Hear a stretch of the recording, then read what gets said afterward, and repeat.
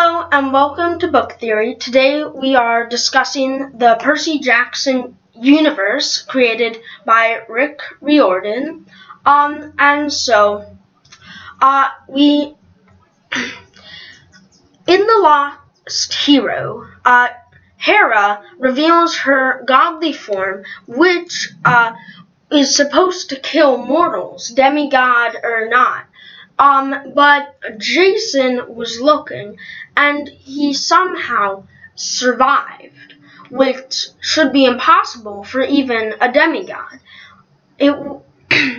So, the theory is today that Jason has been granted godly powers by Jupiter, which is why he is able to survive that. And he and Percy both have regular objects that turn into weapons.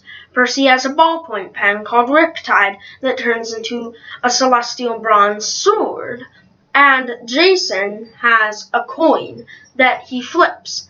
But the coin is able to turn into a javelin and into a sword, depending on which side it is on. Now, we don't technically know the name of the objects that can turn into weapons, but it is more evidence towards that Jason is able to access two different types of weapons out of his coin, while Percy is only able to access one.